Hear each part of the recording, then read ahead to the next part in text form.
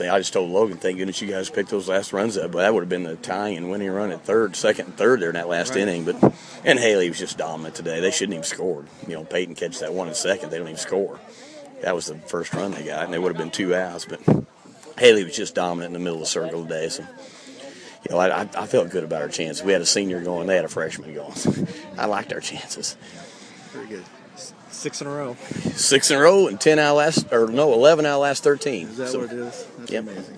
I'm proud of it. Sure am. I'm proud of the girls. Is it getting old yet? Oh no. You see how passionate I am about it. It rubs off on the girls. I want to win as bad as anybody. And you're right back out here.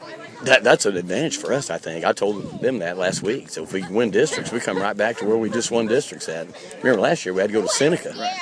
And that was the game that put us over the top. Quick turnaround good, or would you rather have a little more time? Well, it's usually good just because we're rolling right now, but it's because we're kind of dinged up. Even our shortstop, it was questionable to play today, but she really got it out. I thought that one she hit was gone.